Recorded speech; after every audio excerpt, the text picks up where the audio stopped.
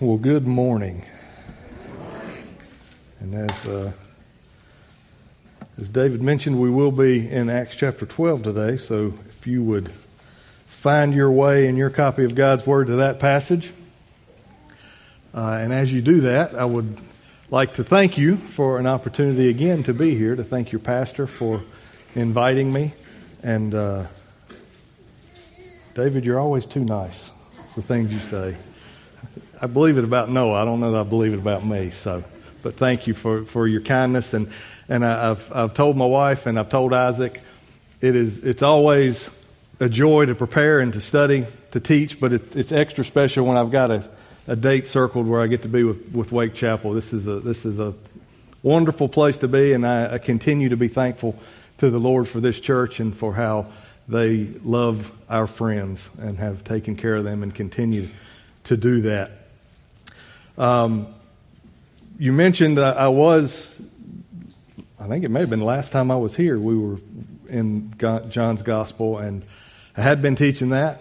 I have not been teaching in Acts, so we'll see how that goes. But we are continuing right along in your study of Acts. I believe you finished chapter 11 last week. We're going to pick up in chapter 12 this week. And if you have... Well, let me do another disclaimer before we get going. There's a lot of text today, okay? So there's going to be a lot of reading at the beginning, and then there's going to be a lot of this. Okay, so I apologize beforehand, but that's just how it has to be today. So if you found your place, Acts chapter 12, we will begin in verse 1. About that time, Herod the king laid violent hands on some who belonged to the church. He killed James, the brother of John, with a sword. And when he saw that it pleased the Jews, he proceeded to arrest Peter also. This was during the days of unleavened bread. And when he had seized him, he put him in prison, delivering him over to 4 squads of soldiers to guard him, intending after the Passover to bring him out to the people. So Peter was kept in prison, but earnest prayer for him was made to God by the church. Now when Herod was about to bring him out on that very night, Peter was sleeping between 2 soldiers, bound with 2 chains, and sentries before the door were guarding the prison. And behold, an angel of the Lord stood next to him, and a light shone in the cell. He struck Peter on the side and woke him, saying, "Get up quickly!" And the chains fell off his hands. And the angel said to him, "Dress yourself and put on your sandals." And he did so. And he said to him, "Wrap your cloak around you and follow me." And he went out and followed him. He did not know that what was being done by the angel was real, but thought he was seeing a vision. When they had passed the first and the second guard, they came to the iron gate leading into the city. It opened for them of its own accord. And they went out and went along one street, and immediately the angel left him. When Peter came to himself, he said, "Now I am sure that the Lord has sent his angel and rescued me from the hand of Herod and from all the Jewish people were expecting." When he realized this, he went to the house of Mary, the mother of John, whose other name was Mark, where many were gathered together and were praying. And when he knocked at the door of the gateway, a servant girl named Rhoda came to answer. Recognizing Peter's voice, in her joy, she did not open the gate, but ran in and reported that Peter was standing at the gate. They said to her, "You are out of your mind." But she kept insisting that it was so, and they kept saying, "It is his angel." But Peter continued knocking. And when they opened, they saw him and were amazed. But motioning them with his hand to be silent, he described to them how the Lord had brought him out of the prison. And he said, "Tell these things to James and to the brothers." Then he departed and went to another place. Now when the day came, there was no little disturbance among the soldiers over what had become of Peter. And after Herod searched for him and did not find him, he examined the sentries in order that they should be put to death. Then he went down from Judea to Caesarea and spent time there. This is God's word. Pray with me, please. Father in heaven, we thank you for today. We thank you for an opportunity to gather. We thank you for your word. We thank you for the passage before us today that your Spirit has inspired, and we ask now that your Spirit would be our teacher as we read this, as we talk through this, as we examine this. Lord, we pray that your Spirit would apply it to our mind, to our heart. And that, Lord, that your Spirit would give us the ability and the discipline to be obedient to the things we read. And having done so, we pray that we would look more like your Son after that. We ask all this in Christ's name. Amen. Well, if you thought last week the text lacked some excitement, lacked some drama, and even some humor, then today will certainly make up for that. You finished chapter 11 last week, and before that you've been going through the book of Acts and Luke's account of the beginning of the church. And in chapter 1 of Acts, we find Christ is still on earth. He has resurrected. He's still with his disciples. He's teaching. He's encouraging. And before he ascends, we don't have him long in chapter 1. He ascends in verse 9. But in verse 8, he says this to those listening. But you will receive power when the Holy Spirit has come upon you, and you will be my witnesses in Jerusalem and in all Judea and Samaria and to the end of the earth. So Luke in Acts is recording for us how this is working itself out, how this is playing itself out. It begins in Jerusalem, and then it spreads. You read last week of the church in Antioch and how many were added to the number there because of the preaching of the gospel and God's work through that. You read as we get through Acts and even to the end of it, you can read of the missionary journeys and the things and places that Paul has been and the places that he has spread the gospel and shared Christ. And that's getting to be the ends of the earth, right? Even today, right this minute, in this place, in this building, in this city, with your copy of God's Word sitting in your lap, as we read Acts chapter 12, all of that, the genesis for all of that, I don't think I'm overstated it here, is from what we read in the book of Acts. The beginning of the church is what we are learning about and what we're talking about. And thankful are we to God that it did make it to the ends of the earth and that it has made it to North Carolina. And we can have it and read it and thank the Lord for his goodness and his grace. So we see in chapter 2 after that Christ ascends. Chapter 2 begins, the Holy Spirit comes. Peter preaches at Pentecost, right? 3,000 are added, and then it is on. It is on. It takes off from there, and we read of teaching, we read of preaching, we read of deacons, we read of councils, we read of persecution of Stephen, we read of the conversion of a man named Saul, we read of missionary journeys, and we read a lot about persecution, which is where we find ourselves today in our text. Last week, where you ended up, a prophet shows up and proclaims that there will be a famine that is to come. And apparently it's a little worse in Jerusalem than it is in Antioch. And they take up what we would understand as a love offering to send down to Jerusalem by the hand of Barnabas and Saul. And that's where we find ourselves today as we begin our study through the first 19 verses of chapter 12. So look with me at verse 1. About that time, that time is the end of chapter 11. About that time, Herod the king laid violent hands on some who belonged to the church. Now, as we read along, about that time, they're sending relief to the church in Jerusalem, and Herod's busy. Herod's getting busy. It's always helpful as we study Scripture to understand who we're talking about. There's a lot of Herods that we run across in Scripture. Which Herod is this? Okay? It's helpful for us to understand that as we go along. Well, this is Herod Agrippa the First. And you say, so what? That does not mean a thing to me.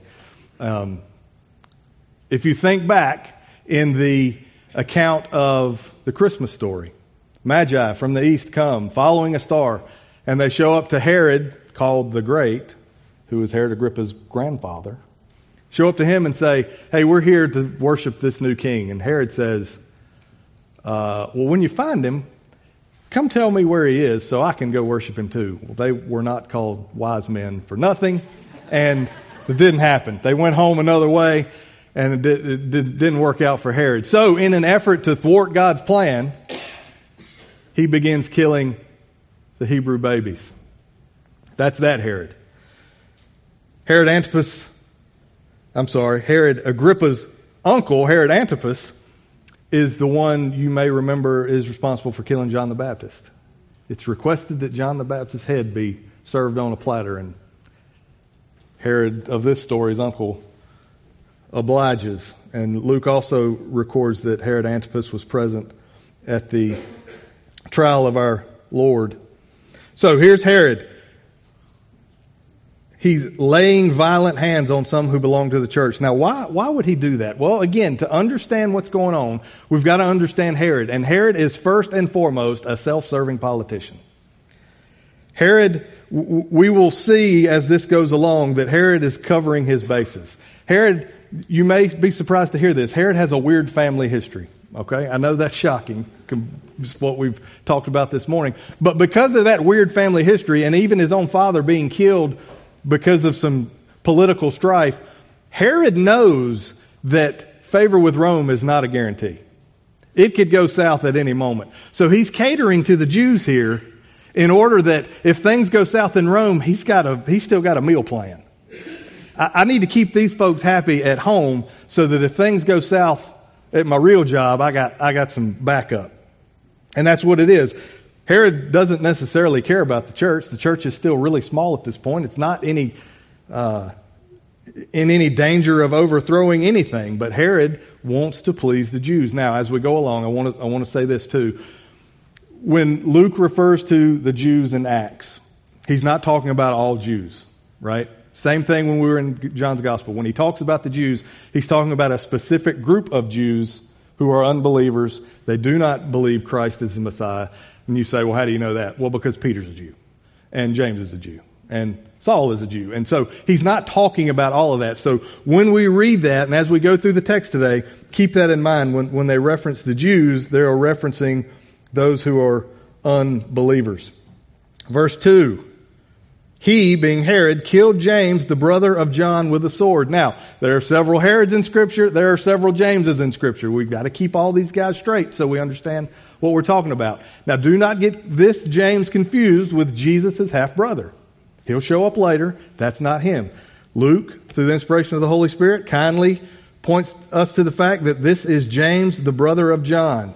These two are known as the sons of thunder, the sons of Zebedee, as you read through them in Scripture. And that's who this is.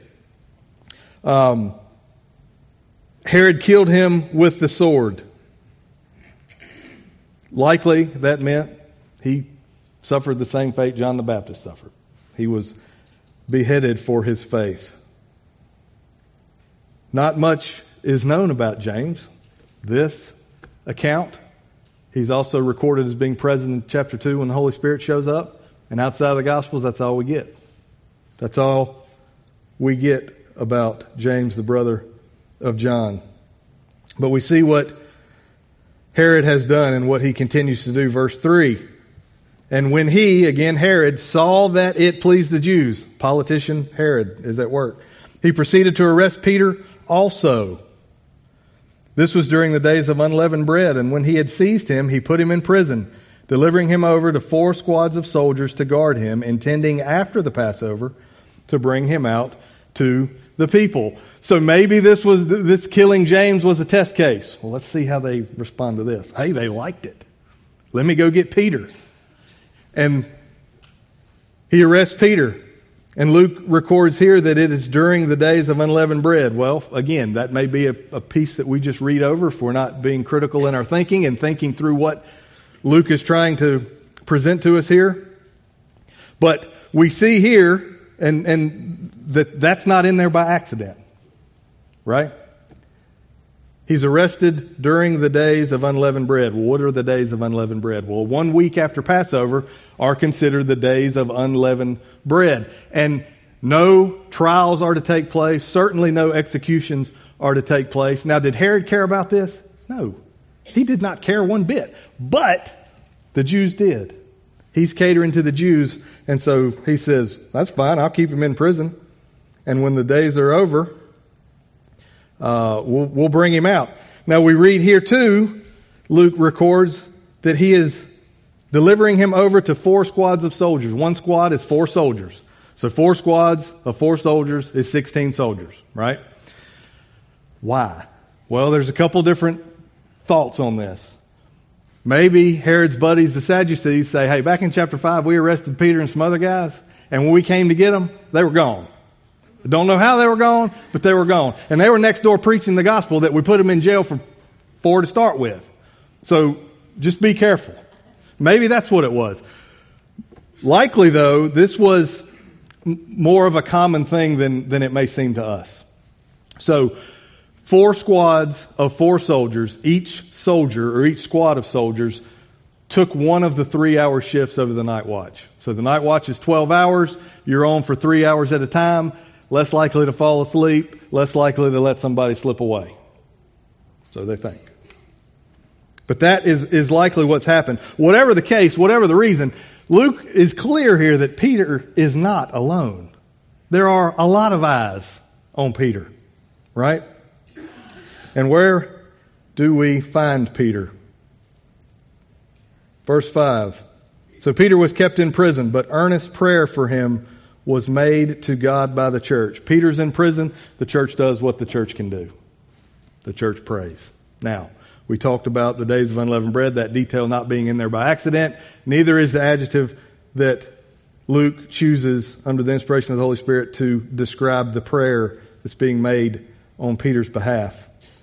It says earnest prayer is how Luke chooses to record that. That earnest, that word earnest, the Greek word for that is the same word that Luke uses when he's describing Christ's prayer in the garden before his arrest. Think back to that. Do you remember? He's praying, and Luke says he's praying earnestly, and he's praying so hard that he's sweating, and his sweat is like great drops of blood. Same word. This is not, Lord, help Peter. What's for lunch? That's not what this is. This is intense prayer together for days at a time, praying to God to save Peter, to help Peter, to rescue Peter. Whatever it was, it is intense, and Luke wants us to understand that. And remember this verse. Remember that adjective. As we go along through the rest of this passage, remember verse 5. We're going to refer back to it a couple of times. Moving along, verse 6. Now when Herod was about to bring him out, so Passover's almost over, must be tomorrow, on that very night, Peter was sleeping between 2 soldiers, bound with 2 chains. And sentries before the door were guarding the prison. And behold, an angel of the Lord stood next to him, and a light shone in the cell. He struck Peter on the side and woke him, saying, "Get up quickly." And the chains fell off his hands. And the angel said to him, "Dress yourself and put on your sandals." And he did so. And when he had said to him, "Wrap your cloak around you and follow me," and he went out and followed him. He did not know what was being done by the angel was real, but thought he was seeing a vision. The church is praying earnestly. Peter, as sure as the morning is coming, is going to die with the sunrise. And what is Peter doing? Sleeping. He's not pacing around.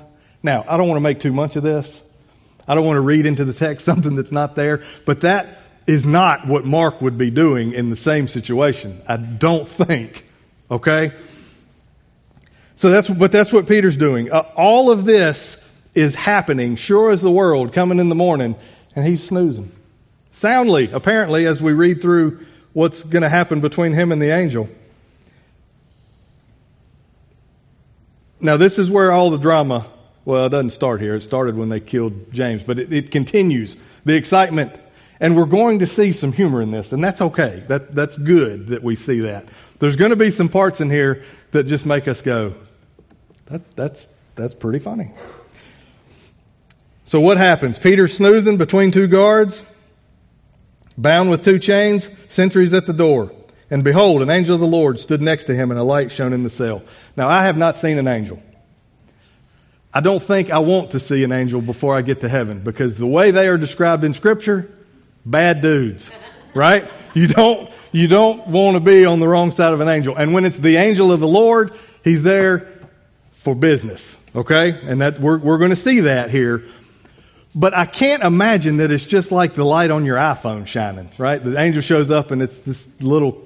No, there's this giant, great, blazing light, and Peter still asleep, still snoozing, still out. So what does the angel do? The light didn't work. So he struck him in the side and woke him, saying, "Get up quickly." Peter gets up. Then he has to direct his every move. Peter's now awake, but Peter's not wide awake. Right? Peter, get up quickly. He gets up, the chains fall off. Get dressed. Where are your shoes? Put your coat on, Peter. And Peter's just, you just kind of imagine, he was hard asleep. He was fast asleep. He did all these things. But then at the end of verse 9, Luke records that they don't know if what's happening to him is real or if it's a vision. Peter thinks he's dreaming. Peter is out of it. Verse 10, when they had passed the first and second guard, they came to the iron gate leading to the city. So now all 4 guards for that shift are accounted for. First and second guard right here at the gate, the 2 he was asleep between. That's all 4. I don't know where the rest of them are, the other 12, but the 4 that are on duty right now, we've accounted for all of them. Now, Luke does not record any kind of resistance by any of the guards. Was there? I don't know. Obviously, if it was, it didn't matter. The angel of the Lord is going to do what the angel of the Lord is going to do. And you can stand in the way if you want to, but it will be at your own peril. So we see that the angels got him up, got him dressed, got his clothes on, got his shoes on, and they're going. He went out and followed him. Verse 10. When they had passed the first and second guard, they came to the iron gate leading to the city. It opened for them of its own accord, and they went out along one street, and immediately the angel left him. So they make their way through the prison. They get to the iron gate, and think back, prison movie, right? You got the big gate at the front that separates freedom from imprisonment. That's where we are. They walk up, and it's like the door at the grocery store. It just opens, right? The Greek word for this is the word where we get automatically. Now, the ESV, which is what I'm reading through, translates it that it opens for them of its own accord. But it opens automatically. They walk up, the gate opens. Out they go. They go a block, however far one street is. They went along one street, and immediately the angel left him. So as quickly as he showed up, he's gone.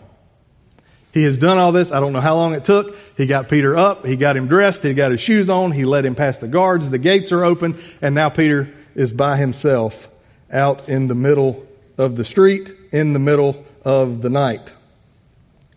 Verse 11. When Peter came to himself, he said, "Now I am sure that the Lord has sent his angel and rescued me from the hand of Herod and from all that the Jewish people were expecting." I don't know if the angel woke him up on the way out. I don't know if the cold night air finally jostled him awake, or if just all that movement got enough blood flowing that some of it finally made it to his brain and he woke up. But for whatever reason, now we read in verse 11 that Peter came to himself and he has realized what's happened. And he immediately realizes, no, that was not a dream. That angel was doing what I was dreaming the angel was doing. And now here I am out in the middle of the street, all alone. Now, as you think through this, and if your Bible has headings beginning over verse 6, yours may say Peter's escape. Something like that, right? Now, I love, Noah's here and he will testify to this. I love old movies. I love old movies much more than I love new movies. I'm trying to pass that love along to my children, and I'm having some success.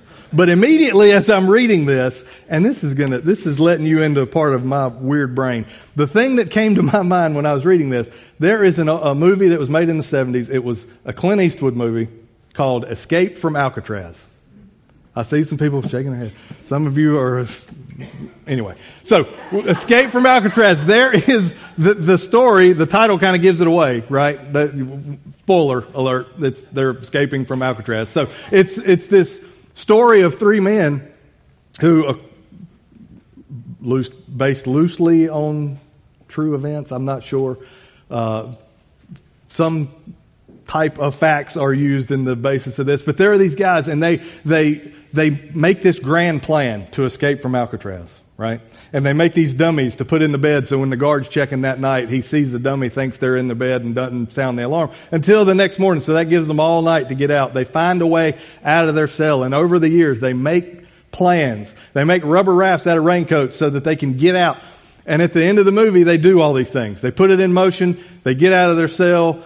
The guards see the dummy. Everything keeps going. At the end, they blow up the raft and they float away to San Francisco Bay. Never to be seen again. Or are they? I don't know. You never know. Never know. That we don't know. So I say all that, and this is probably the worst illustration ever, because that is not what happened here. That whole story and that whole thing where this mastermind comes up with this way to get out of jail, that's the opposite of what Peter did. He is more like your 5 or 6 year old that you had to get ready to bring to church this morning. Think of it. Right? Think of this. Get up. Now get up. It's time to get up. Eat breakfast. Get dressed. Where are your shoes? Where's your other shoe? Right? You get them ready, you get them breakfast, you make sure their face is washed, you put them in the car, strap them in, drive them to church, get them out of the car, walk them to their class. Now they are at church, right? But would they be at church if you had not taken an active role in getting them here? No. If the Lord had not taken an active role in getting Peter out of jail, Peter would still be in jail. And we would be reading a totally different account of what has happened. So make no mistake, Peter is no mastermind orchestrating an escape from this Roman prison. He's more like your 4-year-old. And I don't say that to make fun of Peter. Peter gets a bad rap. I love Peter. He says things and does things, and like I say, we see some humor in this. Peter loves his Lord. And I say these things not to make fun of Peter, but to just point to the fact that it's not Peter, it's Christ who's doing all of this, who's working out all of this. Keep all that in mind as we go along. So the scene shifts. Peter comes to himself. He's awake. He's in the middle of the street at night, alone, out of prison, and he wakes up. Verse 12. When he realized this, he went to the house of Mary, the mother of John, whose other name was Mark, where many were gathered together and were praying. So he wakes up, he realizes he's out of prison. He immediately thinks, I need to get somewhere where somebody actually would be glad to see me and help me. And so he goes. Now, we've seen several Herods, we've seen several Jameses, and now we've got more Marys to add to the list, right? But Luke, again, through the Holy Spirit, explains to us this is Mary, the mother of John, whose other name was Mark. We've also got another John that shows up. But this is the good one. He's John Mark. So we like him.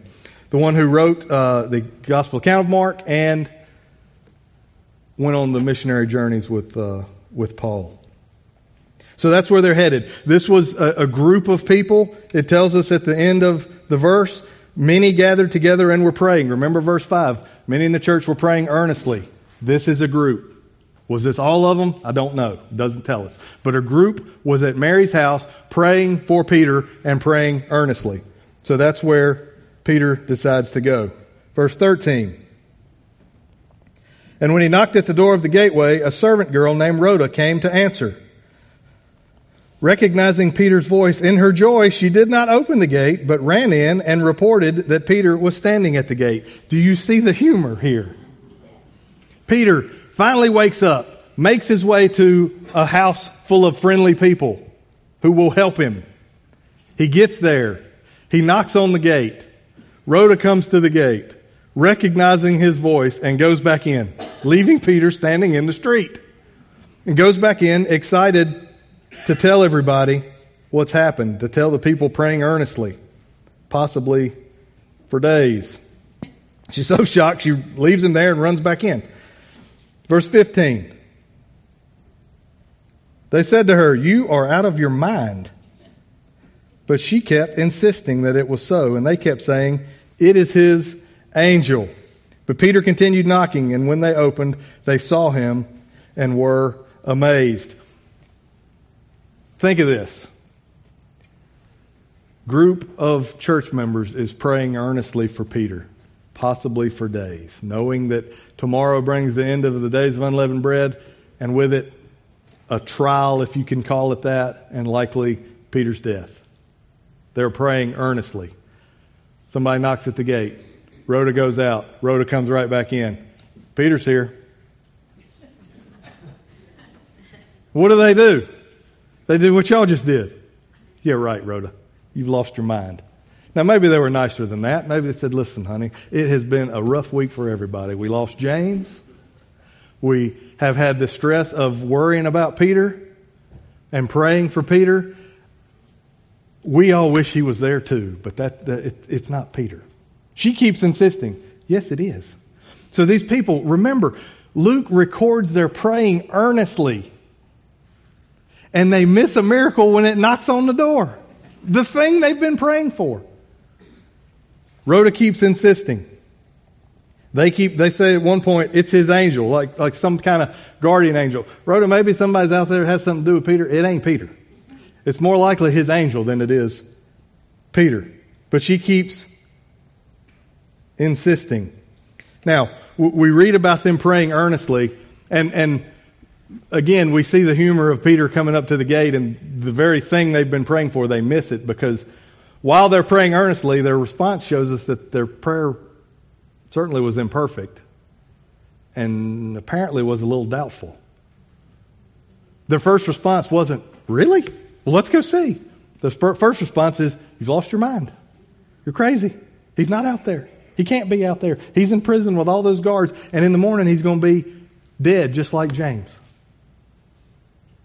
They miss it. Immediately my mind went to the story. It's in Mark chapter 9.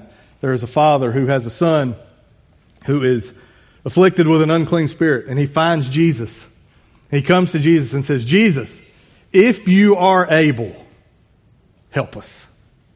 And what does Jesus say? All things are possible for one who believes. And remember the father's response? Immediately he cried out, I believe. Help my unbelief. The same sentence, the same breath, standing in front of Christ himself. I believe. Help my unbelief. I know you can do it, but my natural tendencies tell me that ain't Peter. This is the same thing, the same situation. People are earnestly praying, and their doubtful, imperfect prayer is no match for King Herod. Now, is that because they're praying earnestly? Maybe they're praying really earnestly, so God's got to listen to that, right? Or maybe it's the members of the church who are praying, and God says, well, hey, those folks, they are good folks. I'm going to listen to them. Or maybe it's well, Peter is really innocent of this. This is a grave injustice, and I will not stand for him to be done this way. That has nothing to do with any of it. The point that their imperfect prayer is more powerful than Herod and the chains and the gates and the guards and every other thing that we've seen is because of the one whom they are praying to. That's why. Take it as Pharaoh, take it as Nebuchadnezzar, take it as King Herod right here. No match for God Almighty. It's not even close. It's not even a contest. It's not even requiring effort on the part of our Savior. The angel walks Peter out like you're walking to your car after this service. No problem whatsoever. How mighty is the Lord. So we've got these people. Rhoda saying, it's Peter. He's at the gate. I just heard him. I know it's his voice. That's Peter. Rhoda, you're crazy. It's not Peter. Maybe it's his angel, but it's not Peter. And they're back and forth and back and forth and back and forth. Peter's still knocking. Peter's probably out there thinking, can I get that angel to come back? I got out of this iron gate, no problem, and these people won't let me into the house. I'm stuck outside. Where's that angel? Peter keeps knocking. Finally, somebody opens the door. And I would say that the end of verse 16 is also an understatement. And were amazed. Do you think they were amazed that Peter is standing there? Verse 17, but motioning to them with his hand to be silent, he described to them how the Lord had brought him out of prison. And he said, tell these things to James and to the brothers. Then he departed and went on another way. So they are so amazed that he's got to say, be quiet. There may be people looking for me. Stop yelling my name. Just wait. I will tell you everything that's happened. Now, this verse is kind of a transition, and it's one that you can kind of read through and just keep on reading through the text. But there's three things in here that I think are worth looking at. First thing, he described to them how the Lord had brought him out of prison. Not a big shock, right? They've been praying earnestly. Peter shows up. Peter, how'd you get here? Well, let me tell you how I got here. I don't remember much of it because I was asleep for the better part of it. But this is what the angel did, and here I am. So not very shocking there. Then he says, tell these things to James and to the brothers. Now, here's another James, right? This one is the one you may be thinking of, half-brother Jesus, the one who wrote the Epistle of James. That's this guy. After this account, and the end of this verse tells us, then he, being Peter, departed and went to another place. So he leaves Jerusalem. He has been out of prison, no doubt to avoid future arrest, future persecution, getting his head cut off, that kind of thing. So he leaves. James is one who steps up and becomes a strong leader in the church here. Now we see Peter comes back, chapter 15 in the Council of Jerusalem. Peter's back. We see him there, and we certainly see him outside of Acts, working and ministering in the New Testament. So Peter's not gone off the scene, but he's gone out of this passage. So that's what happens. The angel gets him out of prison, saves his life. He comes back, tells everybody, spread the news. Tell James and the brothers what has happened. All right, let's finish our text and we'll try to tie all this together. Verse 18, now when day came, here's another understatement. There was no little disturbance among the soldiers over what had become of Peter. And after Herod searched for him and did not find him, he examined the sentries and ordered that they should be put to death. So now we're seeing checks back. Sun comes up. Herod says, go get Peter. Peter's not there. What do you mean Peter's not there? I don't know what I mean, but he's not there. Well, I had 16 guards. Bring them in here. And it says there's no little disturbance among them. They would have been the first to figure out Peter's not there. And the custom in this day was if you were in charge of guarding a prisoner and the prisoner got away, the sentence that was going to be handed down to that prisoner falls to you, which is what happens. Verse 19. He examined the sentries in order that they should be put to death. So there were 16 executions that happened that morning, but not the one Herod wanted. Not the one the Jews, unbelieving Jews, wanted. Peter is gone. So what do we do with this? What do we learn from this? How do we apply this? How do we think rightly about this passage of Scripture? Well, the first thing that we have to see, it's obvious to us, is the advancement of God's kingdom comes at a significant cost. Oftentimes in the New Testament, it is the life of his saints. That's what we've seen here as James is gone, and certainly Peter would have met the same end had the Lord not intervened. One of the commentaries that I referenced studying for this, they quote an Anglican theologian. His name's John Stott, and this is the quote that they referenced. I wanted to read it. Indeed, throughout church history, the pendulum has swung between expansion and opposition, growth and shrinkage, advance and retreat, although with the assurance that even the powers of death and hell can never prevail against Christ's church, since it is built securely on the rock. In other words, we can relate to this. Christians in every age have or will experience persecution should they be faithful to preach the gospel. And it should not surprise us because Jesus told them before he died, they hate me, they're going to hate you. Not they're going to hate you unless you package it and are really good at how you sell it. No. The message of the cross is a stumbling block. If you are faithful to preach the gospel, there will be persecution. There will be opposition. It is inevitable. And think back to what we've seen just in Acts and how that's true. Think of our world today and Christians in North Korea and China who meet in the middle of the night in a dark, dreary, dank basement so that nobody finds out who they are because they're going to die immediately if they're found out. The world is not worthy of such folks. As we go through, also, maybe a question has come to your mind. I think it's a reasonable question. As you read through this, as we think through this, as we try to wrestle with what is the text saying, the question may have popped into your head. Why did Jesus spare Peter and not spare James? Why did chapter 12 unfold like it has? All we get in chapter 12 is one verse about James. He was killed with a sword. The rest of the chapter is spent explaining in pretty good detail of how Herod is spared. But think back just in Acts of this question, where this question could arise. Chapter 2, we talked about it earlier. Peter preaches at Pentecost. What does it say that the response of those Jews who were listening to him had? They were cut to the heart. They repented and believed, and 3,000 got saved. Chapter 7, Stephen does the same thing, but uses more of the Jewish history to prove his point as he walks all the way through the Old Testament. And what happens to him? Everybody listening to him doesn't say they're cut to the heart. It says they handed their coat to a guy named Saul so that they could throw that rock to kill that heretic that they needed to do. And I can't be bound by this coat. Saul, will you hold it for me? And he's killed. Same message, same gospel. Then this chapter, James is killed.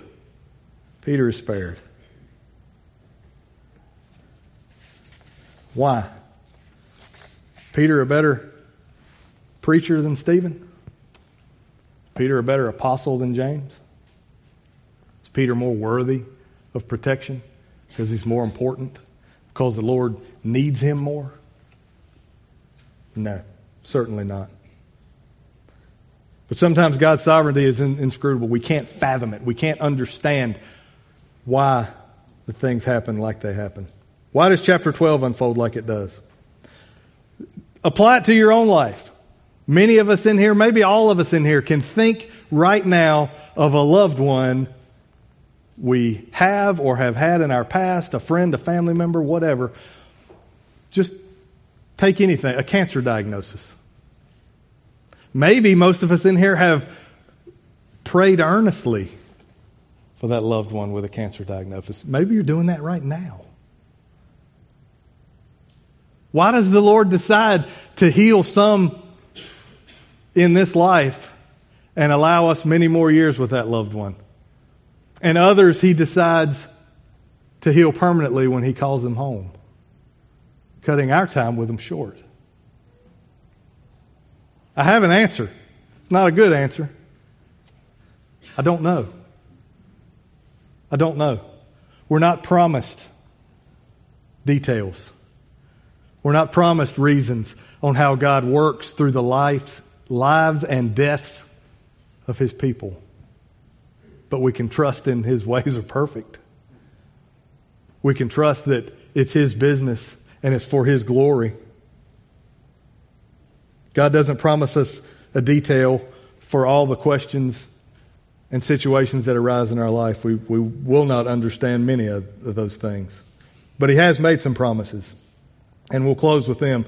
The Old Testament is full of promises of one who is to come, beginning in Genesis chapter 3. One is coming who is perfect, who will save you from your sin, will redeem you.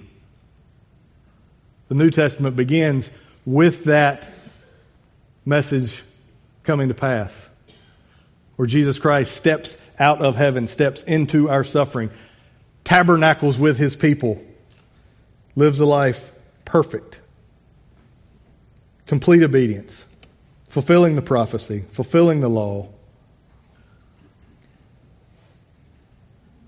enacting that perfect plan of redemption promise beginning back in Genesis 3.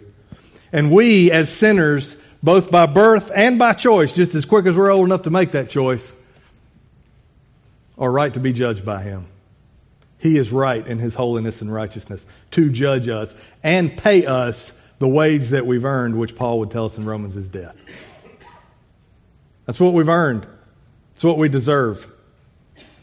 Paul would also tell us in Ephesians, but God, who is rich in mercy, because of the great love with which He loved us, even when we were dead in our trespasses, made us alive together with Christ. For by grace have you been saved. He's promised us that to those who repent and believe, to those who call upon the name of the Lord, you can be saved. You can stand before a righteous, holy God, clothed in righteousness, not of your doing, not of your works, not of your abilities, but clothed in the righteousness that Christ alone has and offers as a free gift of salvation. Standing before Him, the Lord would see Christ's righteousness in our place. That's a promise that He's made. Now, as we're finishing, maybe these things sound new to you. That's okay. Maybe you have questions. That is okay. There are pastors here. There are people here. I'm here after the service. I would be happy to sit down with you and answer your questions, to show you in Scripture what Christ has done. If you're a visitor and you came because somebody invited you, make them take you to lunch and ask them. Right? Ask them. Get them to explain to you, what was that crazy guy talking about? Righteousness and death, and I earned that. Fill in the blanks for me. Ask. I promise you, there are people quite willing to explain it to you. As we close, I know I've said that 3 times, but I really mean it this time. There's a quote, and it's funny that you read from Lamentations this morning before our first hymn, and there's a passage in that, or a phrase in that passage that he read that ties to what we're closing with here, and this is a devotional book called New Morning Mercies. That phrase is right out of the text in Lamentations. Paul David Tripp, I know your pastor likes that devotional. Many of you may be familiar with it. It's good. If you haven't heard of it or know of it, again, ask and it shall be given, I'm sure. But New Morning Mercies, Paul David Tripp, it's the last 2 sentences from the reading on May 20th. Now, if you're doing New Morning Mercies, May 20th was Friday. So you would have read this Friday morning if you're doing it based on the dates that are in there. This is the last 2 sentences. It's never you against the world, because your life has been invaded by the grace and glory of Emmanuel. Say no to fear and live with a hope and courage that come only when you remember that the Lord is near. Opposition is unavoidable. Christ Himself not only tells us that, He promises us that we will encounter that. But He also promises to those who will repent and believe and call on His name, victory is already won. And a life as durable as all eternity is offered. Pray with me, please. Heavenly Father, Lord, we thank You again for our time, for Your word. It is so good. Lord, for the gospel that we read in it, for just the fact that in Your mercy You have explained these things to us. You have given us in Your Old Testament the law that sets out what Your righteous standard is. And that in Your goodness and in Your mercy, You have also pointed out we can't meet it. We are sinners and we need a Savior. Lord, You promised us that Savior throughout Your Old Testament. He shows up at the beginning of the New Testament. We read about those in this passage today who were with Him, who saw Him, who were part of His ministry, and who are the beginnings of carrying that message from Jerusalem on out. Lord, we thank You for their faithfulness. We thank You for the faithfulness of saints throughout the years who we can trace all the way to this morning where we still are able to freely proclaim Your gospel.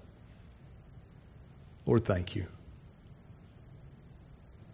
We ask now that as we close this service, if there are those here who have heard some things for the first time about the redeeming work of your Son, the promise of salvation that's offered by your Son, Lord, don't give them a minute's rest till they get those questions answered.